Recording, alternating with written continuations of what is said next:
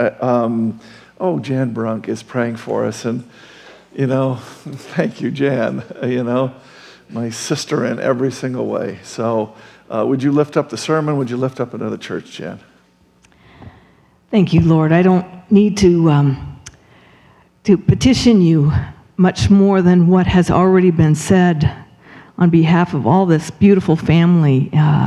We hear your heart, we feel your joy, we feel your pleasure, and we know that you have, you're speaking to us now. We just receive that word before we even hear it. We come expectantly, knowing that you have spoken a word. And we pray for Kurt, Lord Jesus, that he would trust you, that he would be bold, and that he would be anointed to lead us as you have led him to reach, as you're leading him to push us to reach others. That's our word. Did you recognize that, guys? Anyway, thank you, Lord. Lift up the church in Minsk, Belarus.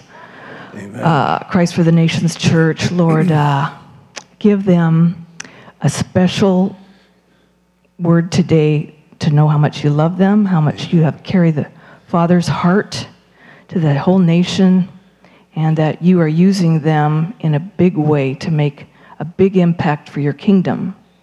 And bless them in Jesus' name. Thank you, Jesus. Amen. Here's what we're going to do. We're going to look at men and women and roles and so on, and we're going to be doing, and again, I've said many of you have heard some or most of this, but not maybe this way, because we're going to be pulling one thing out of a very complex, very deep, very much more multifaceted issue, which is men and women and what God ordained and how and so on. And we're going to talk a little bit about women preaching and all that kind of stuff. But I want us to see there's this theme that he's been doing all morning about something that you're going to see in the sermon. So with that, if we're going to understand men and women, we have to go back to the garden, right? Because that's where God established everything at the get-go. And so it starts off like this. Then God said, let us make man in our image. This is the sixth day of creation. Let us make man in our image after our likeness, and let them have dominion over the fish of the sea. I just want you to see something. Let us make man, singular, in our image, but it could be mankind, but it's man, after our likeness, and let them. See how he goes from singular to plural? Now watch that. Have dominion over the fish of the sea, over the birds of the heaven, over the livestock, over all the earth, and over every creeping thing that creeps on the earth. So God created man in his own image. In the image of God, he created him. Male and female, he created them. And God blessed them and said to them, be fruitful and multiply and fill all the earth and subdue it and have dominion over the fish of the sea, the birds of the heaven, every living thing that moves on the earth. So them. There is the him too, okay? And we're going to see that has value. But here's what I want to point out to you, okay? It is them that have dominion. Adam and Eve have dominion. Here's what I want to do. You see, because we know that's true, and because we hear about Adam first and so on, we make a mental leap in our minds, and we say, well, Adam, because he was first and Eve was second, Adam has dominion over Eve. And then we have a fall that we're going to get to that would support that in a way. But here's the thing that we have to do if we're being careful. There is nothing about one being greater than another in this passage. Nothing. There is them being greater than the creatures and to have dominion over them. But there's nothing about Adam having dominion over Eve whatsoever. Not here. Now that's at the very beginning.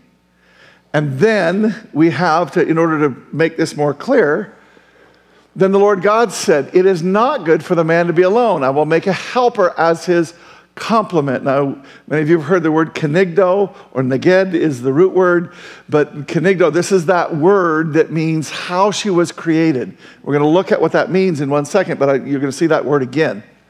So the Lord God formed out of the ground every wild animal and every bird of the sky. Now, what's he doing here? He said it earlier, I'll make a helper as his complement. So he's forming the creatures. Are these going to be his helper, his complement? So he brought each of them to the man to see what he would call it. Whatever the man called the living creature, this is part of dominion, was its name. The man gave names to all the livestock, birds of the sky, every wild animal. But for the man, no helper was found as his kenegdo, as his neged. So the Lord God caused a deep sleep to come over the man, and he slept. God took one of his ribs, closed the flesh at that place. Then the Lord God made the rib he had taken from the man into a woman and brought her to the man. And the man says, now this is bone of my bone, flesh of my flesh. This is one that is me. Okay? Now, complement this word, neged, in front of. We need to be really good on this word. Otherwise, misunderstanding happens. Neged means in front of, face to face. It means the same as. It doesn't mean exactly the same, but it means of the same substance, the same. It is the equality. It is the thing that is equal to his complement. The thing that helps. And by the way, helper right there, that word, God is also called our helper. So it's not just that the woman would be the helper to the man who's the greater. It's that the woman would help the man and the man would help the woman as God helps us. See it? So the very, very strong sense in all of Genesis is there is not, God's ordained creation, that's a very important way to talk about it. His ordained creation is not one being greater than the other or over the other. That is not in the beginning. And it's not in the end. Now, this is just one scripture. We could talk about this in a lot of ways, but I'm going a little quickly because I want to get to the point and spend some time there. This is, like I say, a very deep subject. There is no longer Jew nor Gentile, slave nor free, male nor female, for you're all one in Christ. Had a beautiful conversation with a good friend of this congregation who's moved away and was talking about women eldership and so on, and we were talking about this, and he was saying, but does this really have to do with heaven? Isn't this more about salvation? And the answer is yes, it is very much about salvation. But if you know your theology, it's also pointing towards the truth, which is this is heaven now, as much as possible. And heaven is very much a place where there is no more Jew or Gentile. Now notice, Jew chosen, Gentile not. Slave, lesser than free. So he's saying there is no hierarchy in heaven. There's no Jew or Gentile, slave or free, male or female. You're all one in Christ Jesus. And in God, that's exactly it, right? We are one as the Father is one. The Father, Son, and the Holy Spirit, is one greater than the other? No, not at all. They're different, but none's greater than the other. See, and you could say, well, maybe the Father is, but we'll get to that in a second. Okay? He's not. They're all co-equal. They're all neged, of the same substance, equal. That's what they are.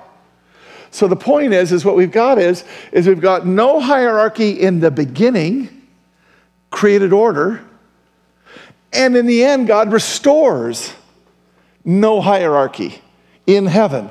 We're all one. We're all equal. Okay? There are differences, but we're all equal. Now, with that in mind, there is, in fact, a hierarchy that gets established, but it isn't what God's intent was.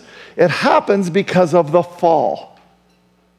In particular, what happens in the fall is that the nature of mankind and the nature of womankind, of men and of women, is revealed in the very beginning. And we know that for sure because of this. When God pronounces a judgment on Eve and on Adam, he's not just pronouncing a judgment on Eve, the person, he's pronouncing a judgment on womankind.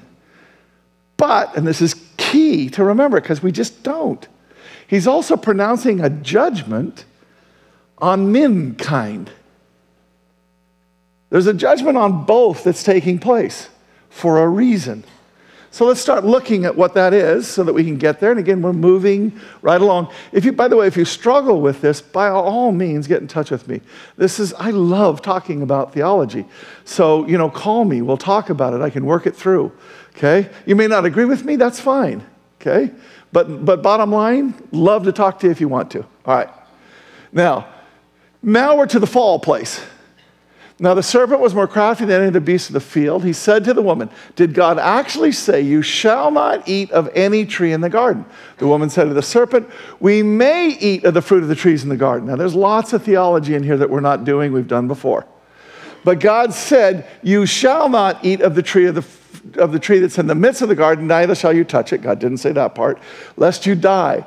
But the serpent said to the woman, you will not surely die, for God knows that when you eat of it, your eyes will be open and you'll be like God, knowing good and evil. So when the woman saw that the tree was good for food, and that it was a delight to the eyes, and that the tree was desired to make one wise, she took of its fruit and ate, and she also gave some to her husband, who was where?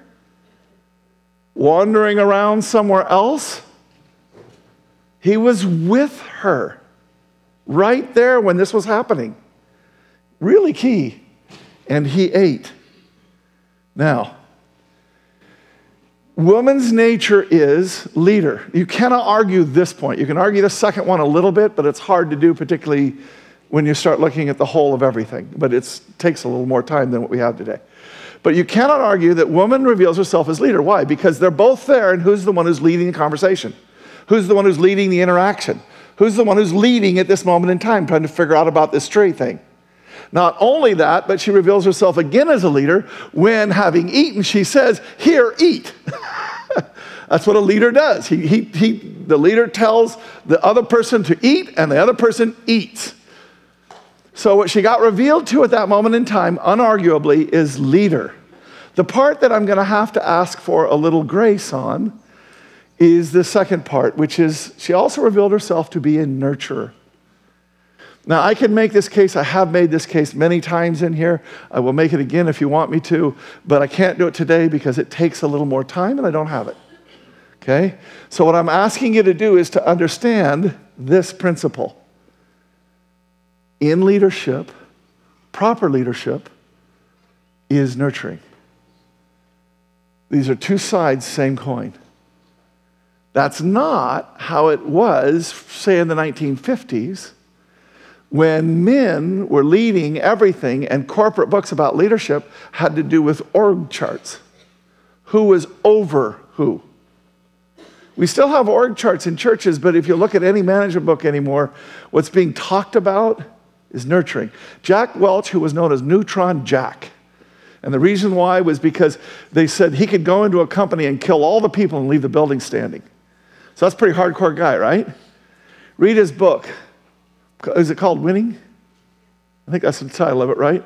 It's called Winning. And in that book, it's positively pastoral. He's talking about how as a leader you have to care for people.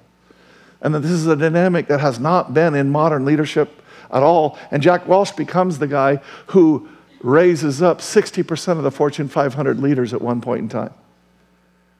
Nurturing. Leadership is nurturing. What does nurturing mean? Raising up. So I'm making this case just briefly right here, but I want to show you something, which is the woman who carries the child has in her an innate nature to nurture, to take care of the child. It's not to say that men can't nurture. We're going to see that. It's not to say that all women are really good nurturers, because we do live in a fallen world. And there's lots of damage that can be done to people and so on. But just when you're talking about human nature, what's being revealed in the garden is that the woman is a leader, and that is also a nurturer. Now,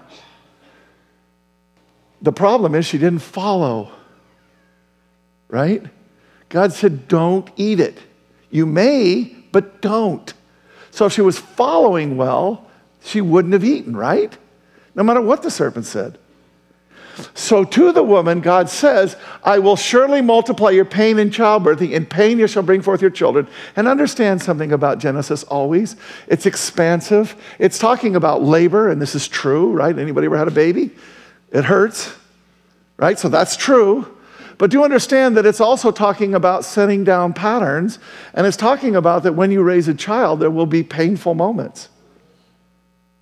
The raising and growing of a child is going to be something that is going to create pain. That is also in the sense of the text. You don't have to agree with me on that. I don't care. Here's the part. It was not critical to the point. I don't mean I don't care about you. Okay. I think a second ago, I was thought to be a nurturer, so hey, whatever. Your desire shall be contrary. And I use the ESV here, and I love the ESV in that it is extremely literal. Sometimes it'll miss in its literalness a bigger principle, but here they really get the translation right in a way that most people have not heard or read. Because most people don't read this, most translations don't even have this sense in it. Watch this. Your desire shall be contrary to your husband, but he's going to rule over you. Your desire will be contrary to your husband. What's that mean? Why is he doing that? Doesn't he know? Can't he see? What's wrong with him? This is not right. Here, let me take it.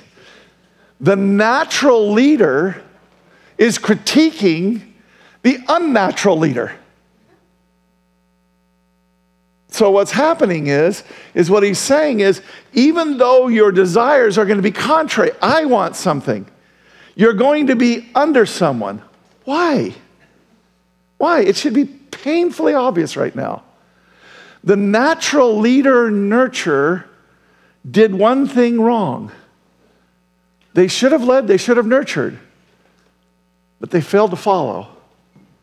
So God has said, I'm going to put you in a position to learn, to follow, and to love following, to see its value, and to get its, to honor the value of following as much as you do the value of leading and nurturing. There's nothing wrong with leading, and there's nothing wrong with nurturing. He's simply saying there's a value in following that you haven't figured out yet, and I'm going to give you a reason to figure it out. I'm going to put you under somebody who's not always going to do things the way that you want, and you're going to learn something in there. Now, there's lots. There's about 3 more sermons that come out of that statement right there. Okay? When you really learn how to lead from under, you've learned what Jesus did when he washed feet. Okay? This is important. Now, to the man who is a natural follower, why didn't he say no? Right? But moreover, what he revealed himself as is not a nurturer. Why didn't he not only say no, I'm not going to, God said don't, but why didn't he also say, I love you, Eve, and put his arm around her and say, I don't know what's going to happen right now. God said that something bad would happen, and I don't know what's going to happen, but I can tell you I'm in it with you. You remember, God raises up some nurturers in history, Jesus Christ being one, but Moses being another, as an archetype for Jesus that was to come. And here's what both of them did as leaders. If you're going to judge them, take me first. That's what Moses said. That's what Adam could have said if he was covering, if he was nurturing, if he was loving. He would have said to God, don't take her. If you're going to take her, take me too. You see it? Put himself in there in a way that is risk. Loving her. Why didn't he do that? Because he's a follower and he's not a nurturer. And here's the key to that. That's not God's nature and image. We're made to be in his image, right? And what is God? He is a leader and a follower. Wait a minute, God's not a follower. Oh, yes, he is. The Father says to the Son, go. What does the Son say? Okay. Even at the garden at one point in time when he really doesn't want to do it and sweats his drops of blood, he follows. You see it? Jesus tells the Spirit, and the Spirit does. The Spirit tells Jesus, and Jesus follows. So God is leading and following. See it? Now, the other thing though, in everything he does, always God is a nurturer. Let me tell you something right now. This is a super important theological principle. If you ever come up with an understanding of God that has God not being a nurturer, you have missed your theology. Whatever your understanding is that doesn't lead to a deeper understanding of how God nurtures us, you have missed who he is. That is as fundamental to his character as the fact that he is love. In fact, love and nurturing are the same term. Okay? So to the man who is a follower, God says to Adam, because you have listened to the voice of your wife and have eaten of the tree which I commanded you, you listened to her voice, not mine. You followed her, not me. You shall not eat of it. I command you not to eat of it. Cursed is the ground because of you. In pain you shall eat of it all the days of your life, the ground. Thorns and thistles it shall bring forth for you, and you shall eat the plants of the field. By the sweat of your face you shall eat. Remember, in the garden, no sweat, no work. But now it's all going to be work. And this is key. It's not just going to be work for you to provide for yourself, but do remember God has put somebody under you to take care of. The minute that God puts Eve under, he puts Adam over. It is unnatural for the leader to be under. It is unnatural for the follower to be over. Right? God says to the woman who is leader nurture, you will be under learning to follow while still nurturing. To the man who is the follower and not the nurturer, you will be over learning to lead, which is to say learning to care for, which is to say learning to nurture, while still following. What's the key variable in all of this? This is what I said. This is what's been going on all morning here by the Lord. Nurturing. The thing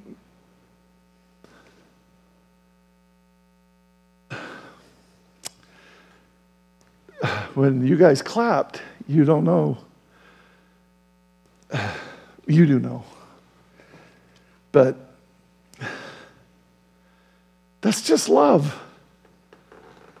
It's costly. That's the problem. That's why it gets a clap. Unfortunately, it shouldn't.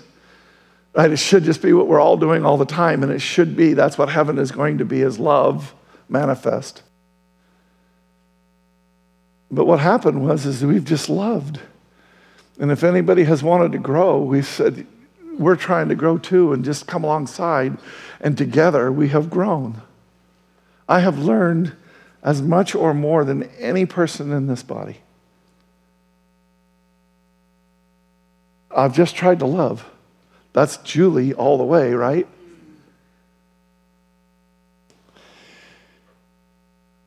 Okay. If a man is having to learn, and we're focusing in on the man, not the woman today, but if the man is having to lead, how? Who would be our example of how we're supposed to lead? Jesus.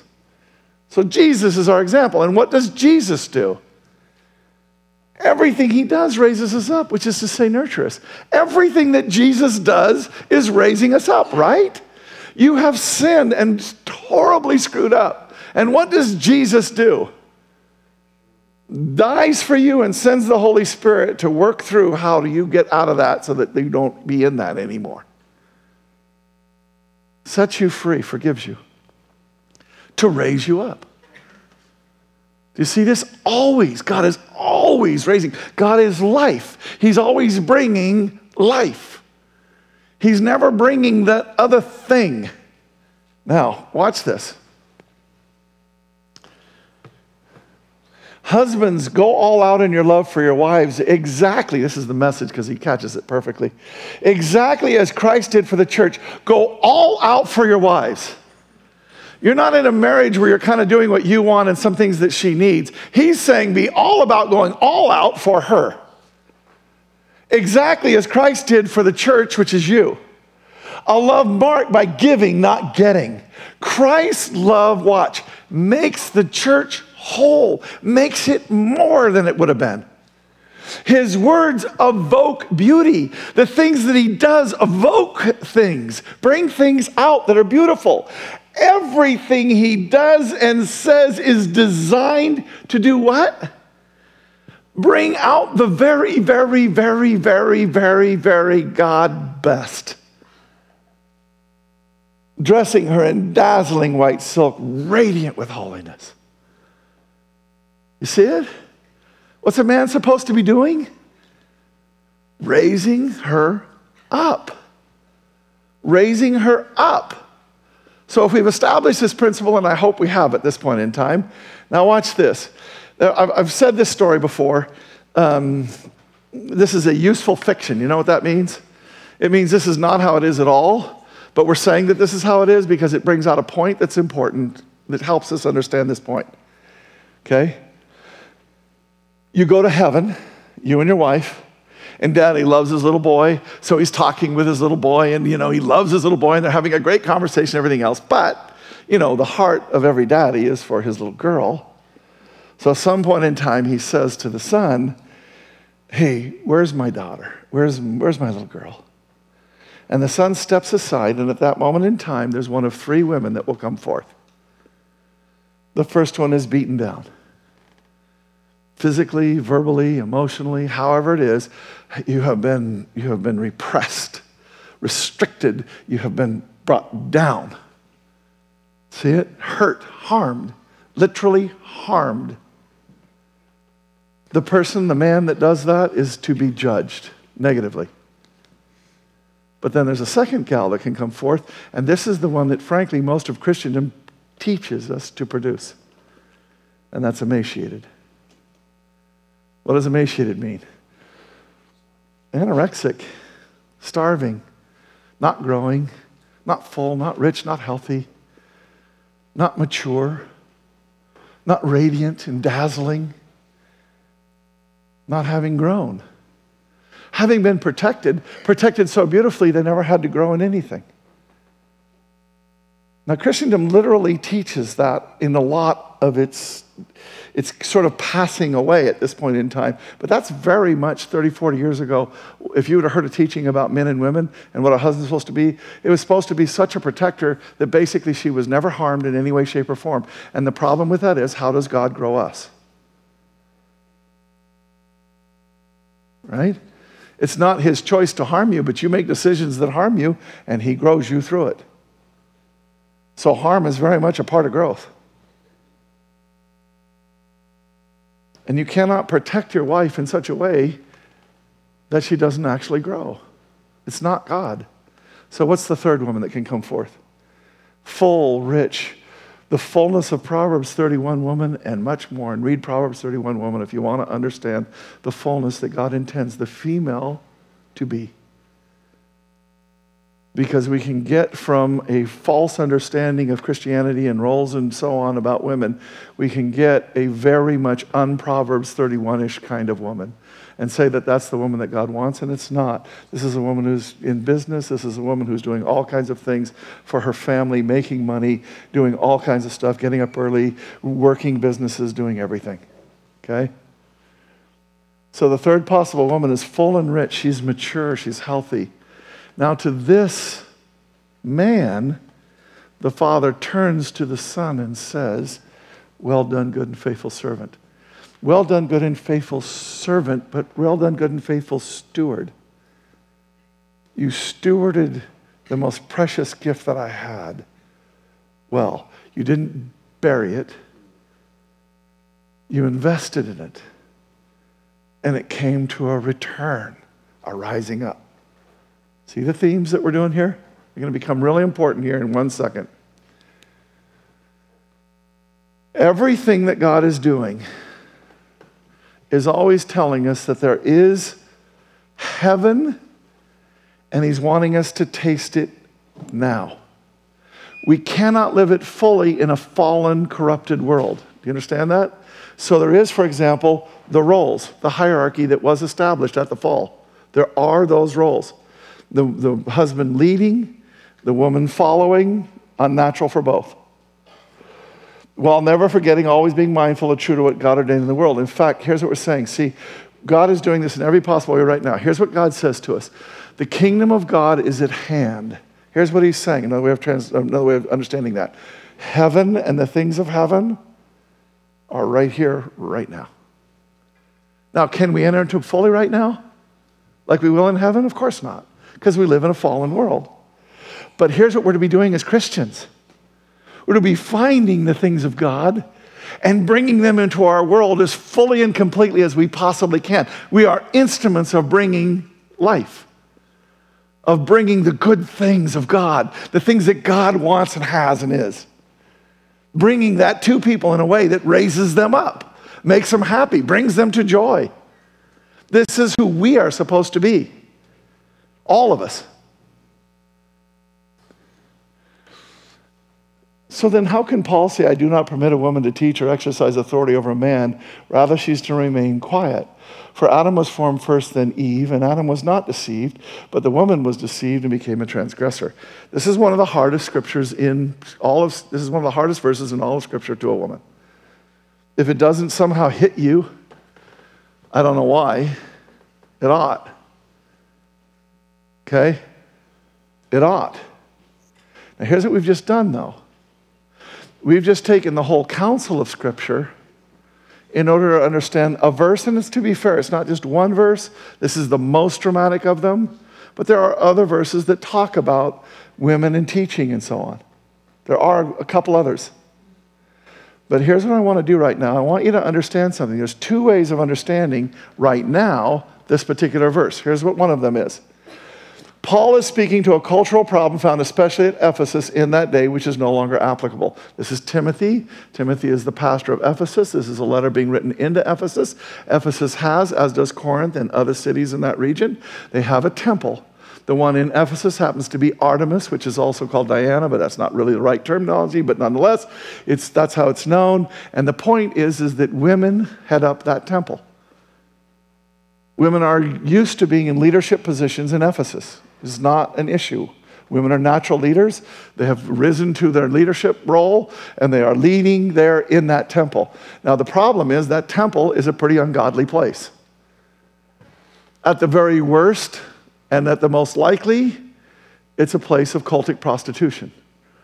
They're using sex in a way that gains a lot of finances and value and worth and so on for the men travelers that are traveling these trade routes. There is some argument about how much cultic prostitution there actually was, but either way, the thing that we know is it was a very, very bad, perverted, corrupted religion that was being taught by women elders. Now let's be careful about this, by women priestesses. Let's be careful. Men have done a lot of pastoring that has been evil and bad and wicked.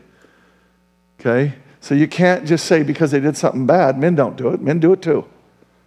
Okay? They get into perverted, corrupted places. But the point is Paul is making an argument about what? If he wanted to make a cultural argument, here's what he has said. You know, Ephesus, where these women have taken control and things have gotten all out of kilter, it's not a good place, and so I don't want that to happen. That would be a cultural argument. Now, I want you to understand something. Foursquare's doctrinal statement uses this. I don't mean to undermine your confidence in Foursquare, but it's just an area that I don't think they've got it right. And this is just me speaking. Maybe I shouldn't have put that on tape, but bottom line. But this is very common for those who want to say that women should be able to teach. What they do is they get rid of it by a cultural argument. And the problem with that is Paul doesn't make a cultural argument. He makes a garden argument. It goes back to the beginning and to the womankind and mankind argument. So to say that it's cultural is not correct and does not answer the question that Paul is raising, more accurately, that God is raising through Paul. So there's an issue that's not being dealt with when you just dismiss the Scripture by saying, oh, that was just for a certain time and framework and it's not a problem anymore. Okay? Now the other way of doing it is women can never preach to men. You pretty much have this as your two basic big options. Well, Paul said it. I don't let her teach and I don't let her have authority, and so you can't do it. Now here's where we're going, okay? What if there's a third way? Always remember something about theology. Whenever there's a long-standing argument in theology, it typically is because both sides can be supported biblically, and so our resolution must be true to both. In the early church, we argued about whether God was three or one. Eventually, we resolved it by saying he's three and one. And that was the correct resolution. In today's world, we have an argument that's been going on since the Reformation, which basically says this: is it predestination or is it free will? Which is it? Are you saved because God chose you to be saved and made you saved? Or are you saved because you chose it? Which is it? See, thank you. Thank you. It's not one or the other, it's both. Both are true. And Christianity is filled with paradoxes, as we say all the time. The sign of a healthy mind is the ability to hold on to a paradox. You don't resolve a paradox by reducing truth of one side or the other. You don't resolve the scriptures that speak to free will by contextualizing them out of place so that all you have left are the scriptures you want to have about predestination. And you don't resolve in favor of free will by reducing the truth of all the predestination scriptures. And here's what I want to say. You do not solve the problem of women in ministry, the issue of women in ministry, by simply taking the couple of verses that say it and being just straight out on that, but ignoring the whole rest of the witness of Scripture, which I've taken quite a long time here to try and get you to see. The witness of Scripture is what? God does what? Nurtures, which is what? Raising up. I just want to, just so that you'll get it right here. Just forget about all theology and everything right now. This is not the argument. This is not how you should ever decide theology. But I want you to see something in your heart that's already ringing.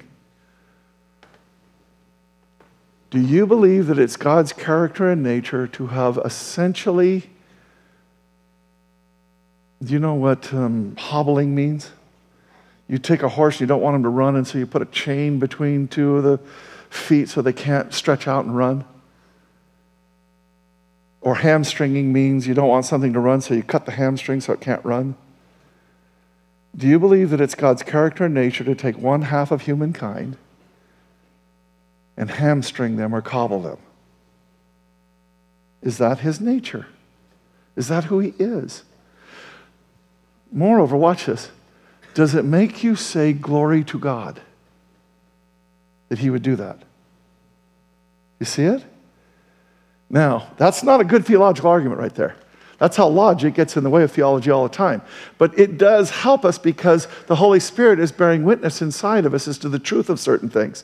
So let me show you another way of doing theology entirely. This is a helpful question. Is our resolution to a problem, a thing like women in ministry, is it ever more finite, legalistic, and reductionistic? Does it bring half of the human race down? Or does it do the opposite of that? Does our understanding, our resolution, bring us into God's cart gloriously? Because here's Paul in the most theological book in all the Bible, and 2 times, it's actually more than that, but 2 times I'm going to show you where Paul is working through very difficult issues that have a lot of nuance and issues and so on, and Paul is wrestling with them this way and wrestling with them this way, and people are hearing what he's saying, and they're saying, well, does this mean then that we should sin more so that we can experience God's grace more? And he says, of course not. You see him wrestling with a difficult thing? Of course not, but it still means that grace is grace. And when he finally comes to the conclusion of this, about what God has done, what it makes him do is celebrate. It makes him cry out, what shall we say about such wonderful things as these? He's talking about God's predestination and our free will and how they have come together in a way that God's plan is always executed, that God's will is always executed, that his heart is always executed, that his love is always manifest. And so Paul goes into this just glorious, ecstatic utterance where he says, what shall we say about such wonderful things as these? If God is for us, who can ever be against us? Overwhelming victory is ours through Christ who loved us. I am convinced that nothing can ever separate us from the God's love. Neither death, nor life, nor angels, nor demons, nor fears for today, nor our worries about tomorrow. Not even the powers of hell can separate us from God's love. No power in the sky above or in the earth below. Indeed, nothing in all of creation will ever be able to separate us from the love of God that is revealed in Christ Jesus our Lord. See it? It makes you soar, doesn't it? That's theology properly done. It makes you soar because you come to understand something about God. In 2 more chapters, he's going to be talking about Jew and Gentile and how these things God does. And he even talks about the fact that he's going to provoke the Jews to a jealousy through their rejection of him by being with the Gentiles. And when he gets done with that argument, which is also filled with difficulty, when he gets done, he says, oh, how great are God's riches and wisdom and knowledge, how impossible it is for us to understand his decisions and his ways. Who can know the Lord's thoughts? Who knows enough to give him advice? And who has given him so much that he needs to pay it back? For everything comes from him and exists by his power and is intended for his glory. All glory to him forever. Amen. You see it? Theology properly done you have to have a revelation and go, oh my, using the word rightly, God, right? Oh my God, look who you are. Oh my gosh, I never even could have considered that. That is unbelievable. We got caught in an argument, this versus that, and we were beating the pulp out of each other, and suddenly you come and show us the way that is you, that we had not properly understood, that we had not come to, and it makes me love you. It makes me glorify you. It makes me go ecstatic because of who you are and I've discovered you to be. Yet again. You see it? This is real theology. This is what it is. This is what I've been doing for 20 years here. Going to the Lord all the time and asking him and asking him and asking him and asking him and find a revelation that made me go, oh my God, I love God more today than I did yesterday. Come here and get to tell you that. Now, with that in mind, I want to propose something to you, for real.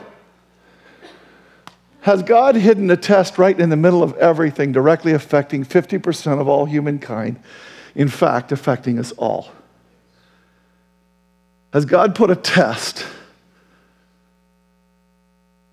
right in the middle of the whole of humankind? Have we learned to be like him, and are we in his image?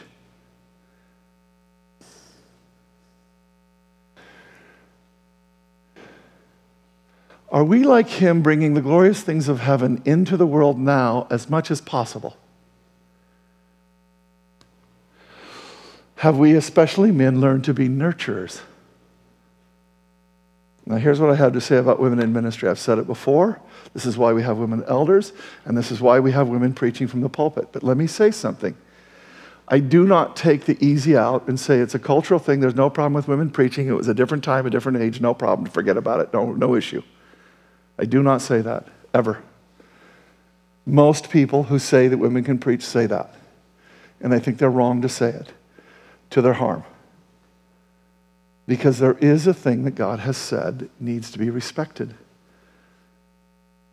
Men need to learn how to be nurturers. They're an unnatural thing to be leaders and to be nurturers. But women still have to learn following and the beauty in it. So we cannot ignore that.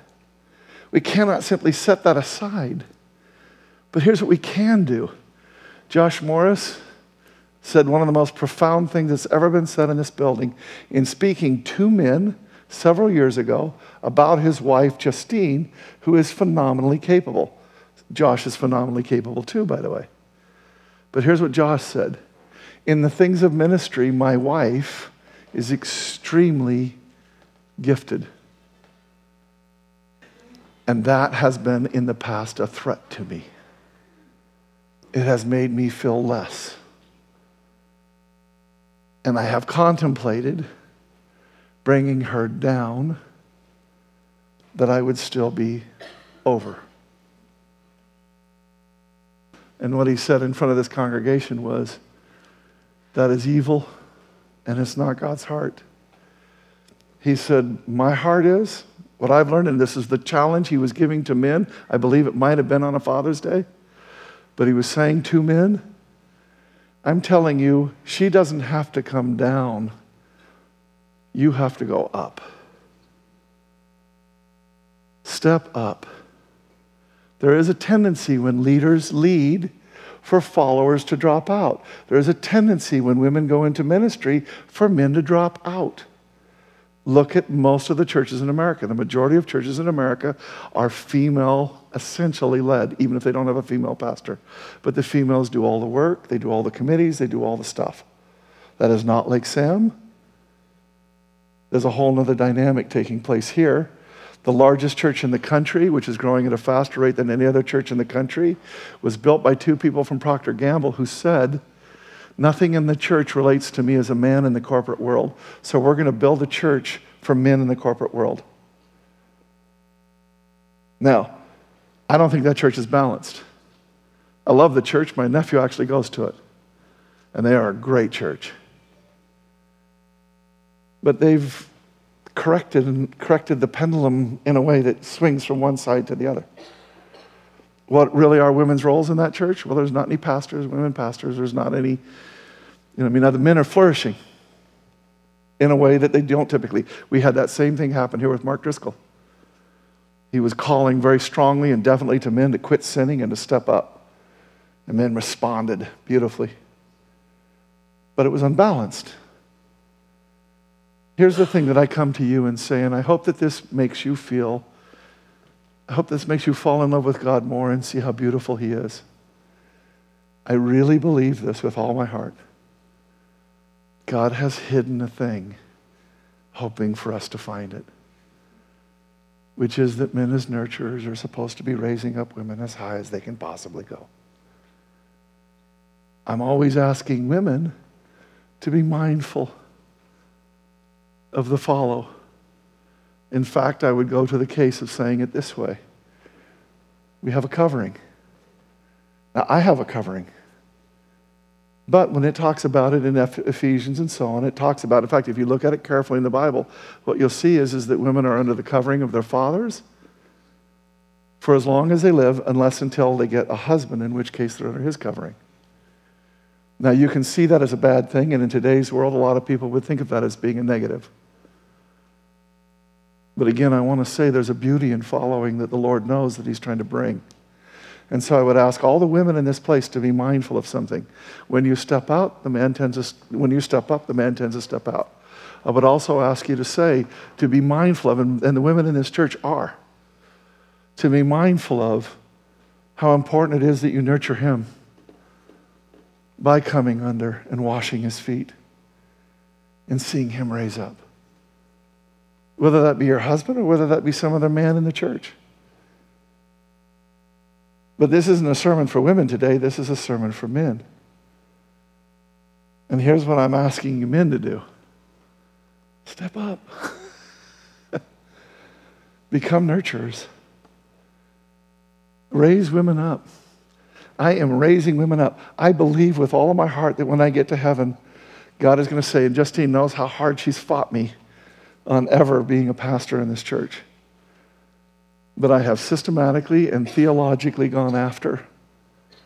And she's at a place to where she's saying, I think I am, and I think I get it. And I think I'm understanding this beautiful thing about God, that he's raising everybody up. All the time. You raise her up, she raises you up, you raise her up, she raises you up, you raise her up, she raises you up. And we go up and up and up and up to where we taste ever more fully, beautifully, and completely God. Does this sound right? See, it's not one or the other. It's yes. And it's finding that way of walking in the yes that has a thing over here and a thing over here. And we walk in that thing until we start doing what is in God's heart for us to do. I really believe that this message that our response to this message, that the church coming into this, we're going to stand before the Lord one day and he's going to say, well done, good and faithful servant. Right? Lord, in Jesus' holy and precious name, please. I'm asking you now, we're all asking you now. As Peter said about Paul, there are things here hard to understand, but they're from you. I'm asking you in Jesus' holy and precious name that you would bring into our understanding things hard to understand, but that we would start living in the tension of them, both of us, men and women, both of us being mindful, both of us being thoughtful, but both of us urging each other, calling each other to greater works, lifting each other up, being like you, bringing life, bringing more, raising us up, taking us to places to where we can say to you, thank you. Thank you. It is amazing what you do and how you do it. Thank you, God, that you have given us this thing, that you have caused all things to work together for good for those who believe and are called according to your word. And so in Jesus' holy and most magnificent name, God, we come to you right now and we ask you, anything that we have gotten wrong, correct it now.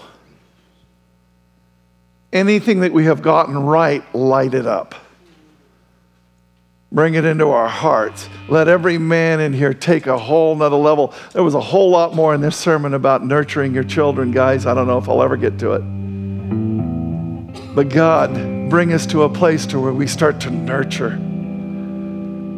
Where the men start to nurture their wives, their children, people in their community, people at their work, that in every single way, all of us. Yesterday we had a memorial in here for Pat McCluskey, and what every single person talked about was how Pat was there at an important time in their life and helped them. God, let that be the testimony of every man's life in this place, every woman's life too.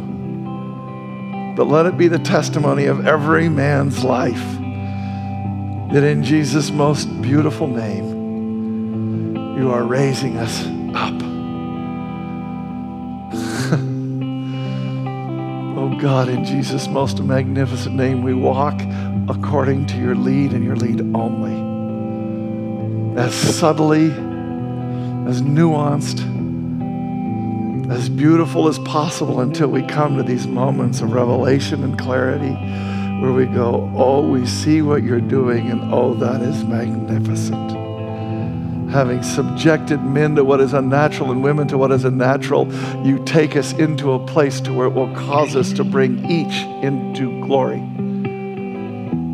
We will help each other come into glory. Thank you, God. Thank you, God. Thank you, God. And thank you, God. Reach in front of you, and there are 2 cups.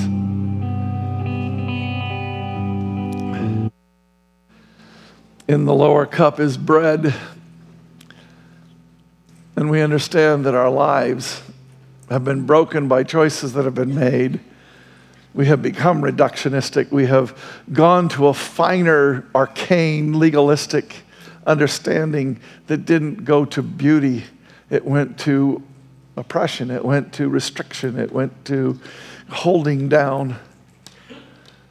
But God, in Jesus' holy and precious name, seeing the more, we go after the more, and we turn ourselves around. We see Christ raised up on the cross to heal us and to bring us into your beautiful fullness.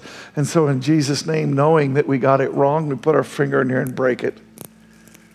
But in Jesus' holy and precious name, knowing that you heal, we raise it up to you and we say, in Jesus' holy and precious name, by your stripes we are healed.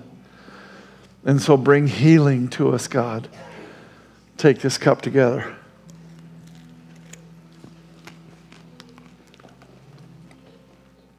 And now in Jesus' most spectacular name is the cup in which is the life that you have for us. And I am asking you in Jesus' holy and precious name that you would cause us to live in the fullness of your life. Not our understanding, not our might, but your spirit. In Jesus' holy and precious name, take together. Thank you, ushers, for coming forward.